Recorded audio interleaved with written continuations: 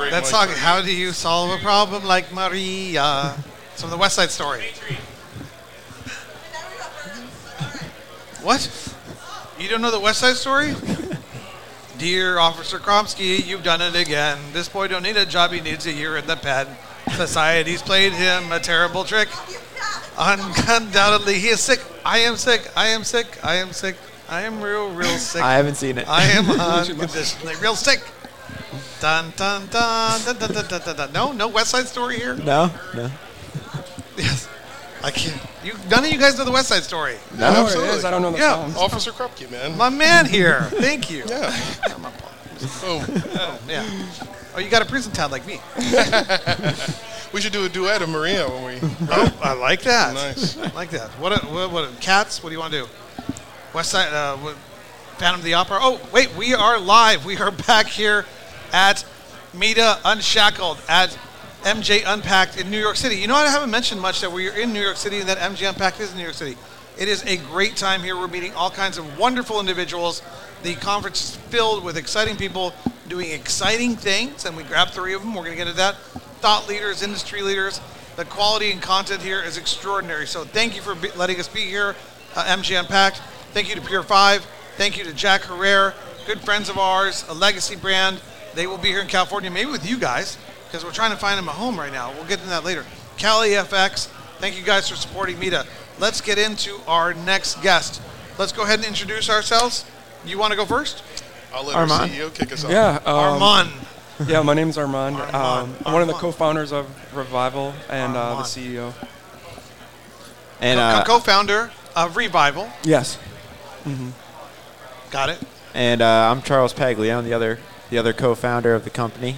So we've been working together for a number of years as friends, and 2 years ago decided to start the business and start working on kind of a plan for our operation. And as part of that, we brought on a couple pieces of our executive team, one of which is Jesse. So I'll let him introduce himself. Jesse. Yeah, so I'm Jesse Rabb. I'm the Chief Revenue Officer for Revival Farm Lab Market. I've been in the cannabis space for about 2.5 years, helping out some MSOs, Nevada, Missouri, Oregon, Northern California.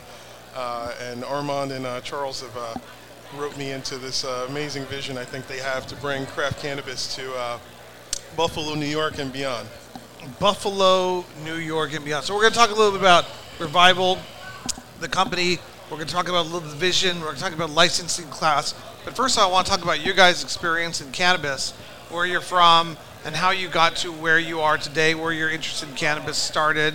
Who wants to go first? Yeah. I'll go first. So Charles and I both have been using cannabis. I mean, probably before we should have been. Yes. And since the womb. Yeah. Absolutely. Yes. Yeah. And we've been friends since high school. So dabbled in and out of what they call the black market now, I guess. Back then it was just some extra cash, whatever. That's right. I used to ship from Boston. We were talking about this. Yeah. Unshackled. I used to ship in the 90s. Yeah. No. So. UPS. I mean, we've been doing it since then. I think I got a little bit more serious with it, especially like on the health benefits side, and college, going through tough times or whatever, and then cooking with it, and from a science and medicine standpoint, we both have that same interest. So, I'm in medical school now, and I really found this way to kind of tie the two things together that I'm really passionate about. So, it's kind of how I got into it. Grabbed my friend Charles when the licensing came out to try to put together this project. Where are you in medical school at? University of Buffalo. Congratulations. Are Thanks. you guys all live up in Buffalo? No. No. Where do you live? So we grew up in Buffalo together. I moved to Boston I went to Northeastern, and so I lived there for about 8 years, and then just moved out to Denver actually. You went to Northeastern, like near Boston University? Yeah, right next door. Right next door. I was going to ask you about that earlier. Yeah. But yeah, so very familiar with the Boston market. Kind of saw that come to fruition very slowly. I was dealing there before you were born, son. Well, I probably hit that market first. Eric, you didn't catch that. I was dealing there before he was born.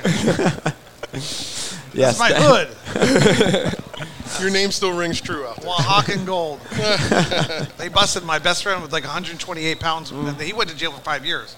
Wow. Go ahead. Sorry, go back to you. No, yeah. So then I moved out to Denver and kind of have been interacting with that market. Very different, but throughout my life, it's been a great kind of place to, I don't know, relax and kind of separate from the stresses of the daily life. And also, I think it brings people closer together. So, part of hanging out with friends and family. I think it's nice to have cannabis as part of that experience. Absolutely. I love that. So, and your journey into cannabis. Yeah. So for the you're a little closer up here. So, am I good? Yeah. There you go. Okay. For the last, I'm getting old. 23, 24 years or so, operating in retail and operations, companies like Whole Foods, Starbucks, Chipotle, things like that. I really had the itch to kind of get into the industry maybe like 3 or 4 years ago. And I was recruited by a third-party organization for a small MSO based out of Las Vegas. I think the more I got to understand cultivation, processing, everything that deals with vegetation and propagation, really kind of getting close to the plant. I can't envision myself in any other industry at this point. It's hard to add EVA to something like Starbucks. They'll be just fine. I think that in this industry that needs a lot of structure, process, SOPs, how are we connecting with our customers, and what's our journey, what's the story that we're trying to have kind of resonate with the consumer. Love those wheelhouses, and I think to do it around a product that I'm so passionate about and use in my personal life, couldn't be happier to be a part of it. So I think in some of the work that I've had the opportunity to do and some MSOs I've had the opportunity to kind of help out, Armond and Charles kind of approached me with this vision they have in terms of Buffalo and Western New York and bringing craft and their backgrounds in the healthcare space, really is a differentiator. And it just blew my mind that these guys in the healthcare space and working towards doctorates and all of this stuff take the plant so seriously. So I was sold, signed on. Here we are here at Unpacked, trying to raise a little capital and let people know about what we're trying to bring to that particular region in this burgeoning New York market. How much capital are you guys looking for? Around $2 million. Around $2 million. That's not too bad. No, yeah, that's that small number is really what gave us opportunity to even step in. No, I like that. I think the type of business model that we're doing in terms of the micro business license, it allows you to do cultivation, processing, manufacturing, retail, all within the same space. So I think our ability to really kind of narrow down the purview and serve that community as best as we possibly can, and pivot the needs of that business. It's nothing that I've seen that in other states. And when they kind of approached me with what that idea and the auspices were, I think the possibility is kind of endless what we have the ability to do out there. So tell us more about the idea. Tell us more about it, why you think it's a differentiator. Tell us, because it's obviously very different than a lot of stuff that's going on in other states. Sure. So, having that ability to be vertically integrated on a small scale, we like to compare what we're doing to essentially the same thing as a craft brewery. And it allows us to build a brand that is our brand instead of just carrying, several other brands in a dispensary. So we can really connect to the consumer. We can be intimate with the consumer, whether that's small batch drops, premium lines, all different types of products. Some of the other things that make us different. We plan on having educational seminars, lecture series, ways to get the community in the building, whether that's, tours of our facility like you get at a brewery, tastings, things like that in our community room, which we have in our dispensary, and things like that as well. So I think that's what really makes us different, bringing that trust and that transparency. And so if you want to talk, who wants to talk about the licensing system in New York and how it works? And I could talk to that a little bit. Yeah. So New York State, obviously they've had this kind of phased rollout, starting with these conditional licenses. The one that's been getting all the headlines is the card license, and that's just the CAURD. CAURD. For those of you watching at home. And those, there's been lawsuits against the state for that, and it's been really a slow process. And that was specifically around the retail storefront business model. And over the last, 14 months or so, they've released other conditional licenses, right. Retail, or retail was the latest one, but processing, cultivating. And so in this next round, which we're hoping will be in the next, 2 to 3 months, where we'll get the final regulations, right. and hopefully the application window in the next 3 to 4 months. so we can have our license, by the end of Micro-business license. Yeah, the micro business license, which is part of this next round. Right. So New York came out with 9 license types. I think about 4 or 5 of the conditional ones have come out, and now, as they move forward, there's going to be a delivery license, on-site consumption, micro business, which is what we're specifically targeting, which allows kind of full vertical integration at a small scale. So that's kind of the limiting factor for that. But it also gives us that flexibility, like Jesse was talking about, to not have dependence on 1 or 2 supply chains. We're all within our own control. Everything that we're putting on the shelves, we have control over. So, so I've been in this industry for a while. Just real quickly, something that I didn't follow. What happened to the medical licenses when New York switched over to adult choice? What happened to the medical? Were they automatically allowed to convert over? No. So now the medical. There were some medical licenses. Yeah, right? they're still operating as they were previously. Under medical. Under medical. Yeah, there's 10 ROs, and they have the opportunity to open up adult use dispensaries later on, kind of actually after this next phase of licenses. So they have not been able to convert yet. Yeah. Those ROs, what are they called? Yeah, that's one of the latest lawsuit. They're suing the state, a large, I think a conglomerate of maybe 8 to 10, because they have to wait. And so that's what that latest lawsuit is about. So in Arizona in 2012, medicals, 99 medicals were issued, and we realized immediately what was happening in Colorado and Washington, which is a whole economic dissertation level issue. Mm-hmm. What happens when you take a commodity or service or a good, and you take it from one supply chain that exists, that's servicing a set of customers or patients in this case, and then you take it and create another set of consumers or consumers now, not patients. You create a new supply chain to service them, or do you use the existing supply chain? Who gets those licenses, how and why? That's like a dissertation level thing that's being experimented with. Mm-hmm. And I was there from day one in Colorado and Washington, and I realized that it wasn't being done exactly the right way. The way that we wanted it to be done, which was flip the switch. Those medical guys that had then got, without any new supply chain, got the right to sell to consumers. So it's interesting, those 8 to 10 licenses, I would, if I was one of their investors, those medical licenses, I would say, whoever was running those things, you fools. You did not have political clout. You did not hire the right lobbyists. You did not invest enough money. You let the world pass you by, and you screwed me out of my investment. Mm-hmm. You know what I'm saying? I mean, whoever those clowns are who ran those licenses, I mean, let's not kid ourselves. They're fools. Yeah. And they certainly didn't have my number, because they could have called me. I would have said, you idiots, let's put millions of dollars on this thing. Mm-hmm. We can sell Cuomo and his aunt. And let's buy and sell the New York government, and let's make this happen for us. That's how the states are happening, countries are happening, etc. Right. Yeah. My God, New York got around that. Mm-hmm. Yeah. And they did the inverse of what we did in Arizona. Right. My God, I did not know that until just now. I hope you guys' facts are correct, because I love this. That's the truth. No, that's It was his aunt. Okay, I'm just kidding. So wow, that is absolutely amazing. Well, they should win their lawsuit though, because they should be allowed. We expect they will to participate. They shouldn't, and that's the truth in the end of that economic dissertation question. If you do that for whatever reason, I can tell you the reason why we even have limited licensing in medical, if you wanted to know. But if you do that, then you want to convert over, where you allow them to play, and then you allow others to play under the new licensing system, etc. So that's exciting. So you guys are involved in this. You know your guys' stuff. You guys are pretty cool guys. You guys have like brand ideas for Revival? You guys have like, and actually maybe we can talk about the branding, but let's also talk about the science and the medical aspects about what you, without giving away too much, what are you guys planning that's a little different?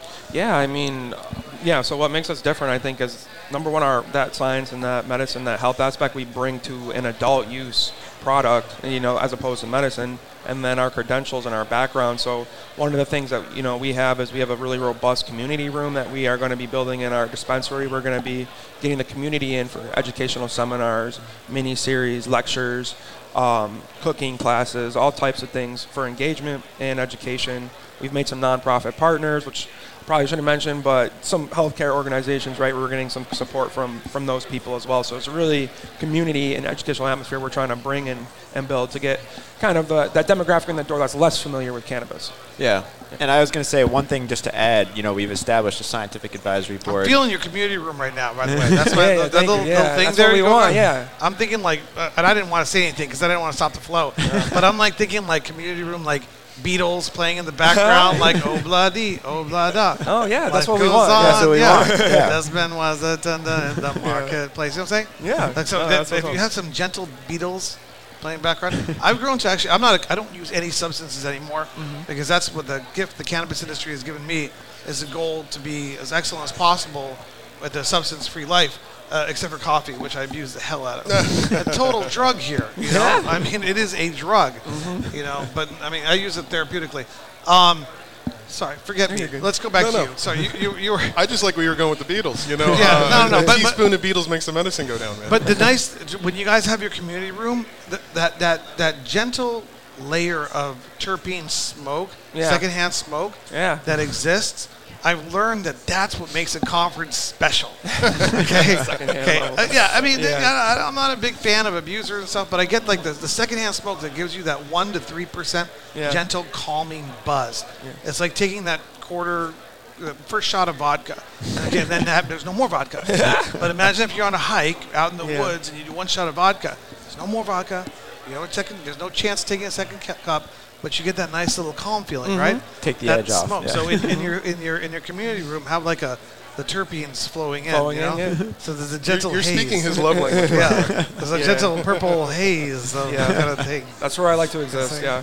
No, I'm excited to go to you guys' place. You were saying before. Yeah, well, no, just around kind of our differentiator. We do want to bring that science legitimacy to our brand and the consumer experience in the store. So, we're offering kind of medication list consults from licensed pharmacists, having that a couple times a week, allowing people to kind of really feel comfortable with the decisions they're making around the products or the things they're trying.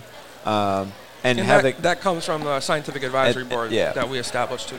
So we have 2 licensed pharmacists and a doctor nurse practitioner on our kind of scientific advisory board.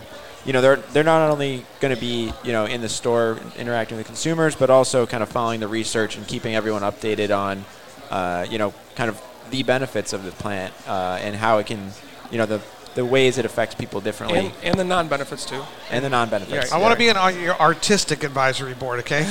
Well, we need that too. We need that too. Well, he did mention branding, so I think that when you go a step further, and particularly I think in my role in all of this, we've got to, monetize this experience, right? So I think like that. Your revenue officer's thinking about money. That's why we hired him. That's good. Someone has to. You guys dream it all up. That's what they do. They do it well. So I think when you think about who we are as Revival Farm Lab Market, right? So if you think about the farm and our pharmacy aspect, that's where our flower, pre-roll, and those kind of product lines kind of reside.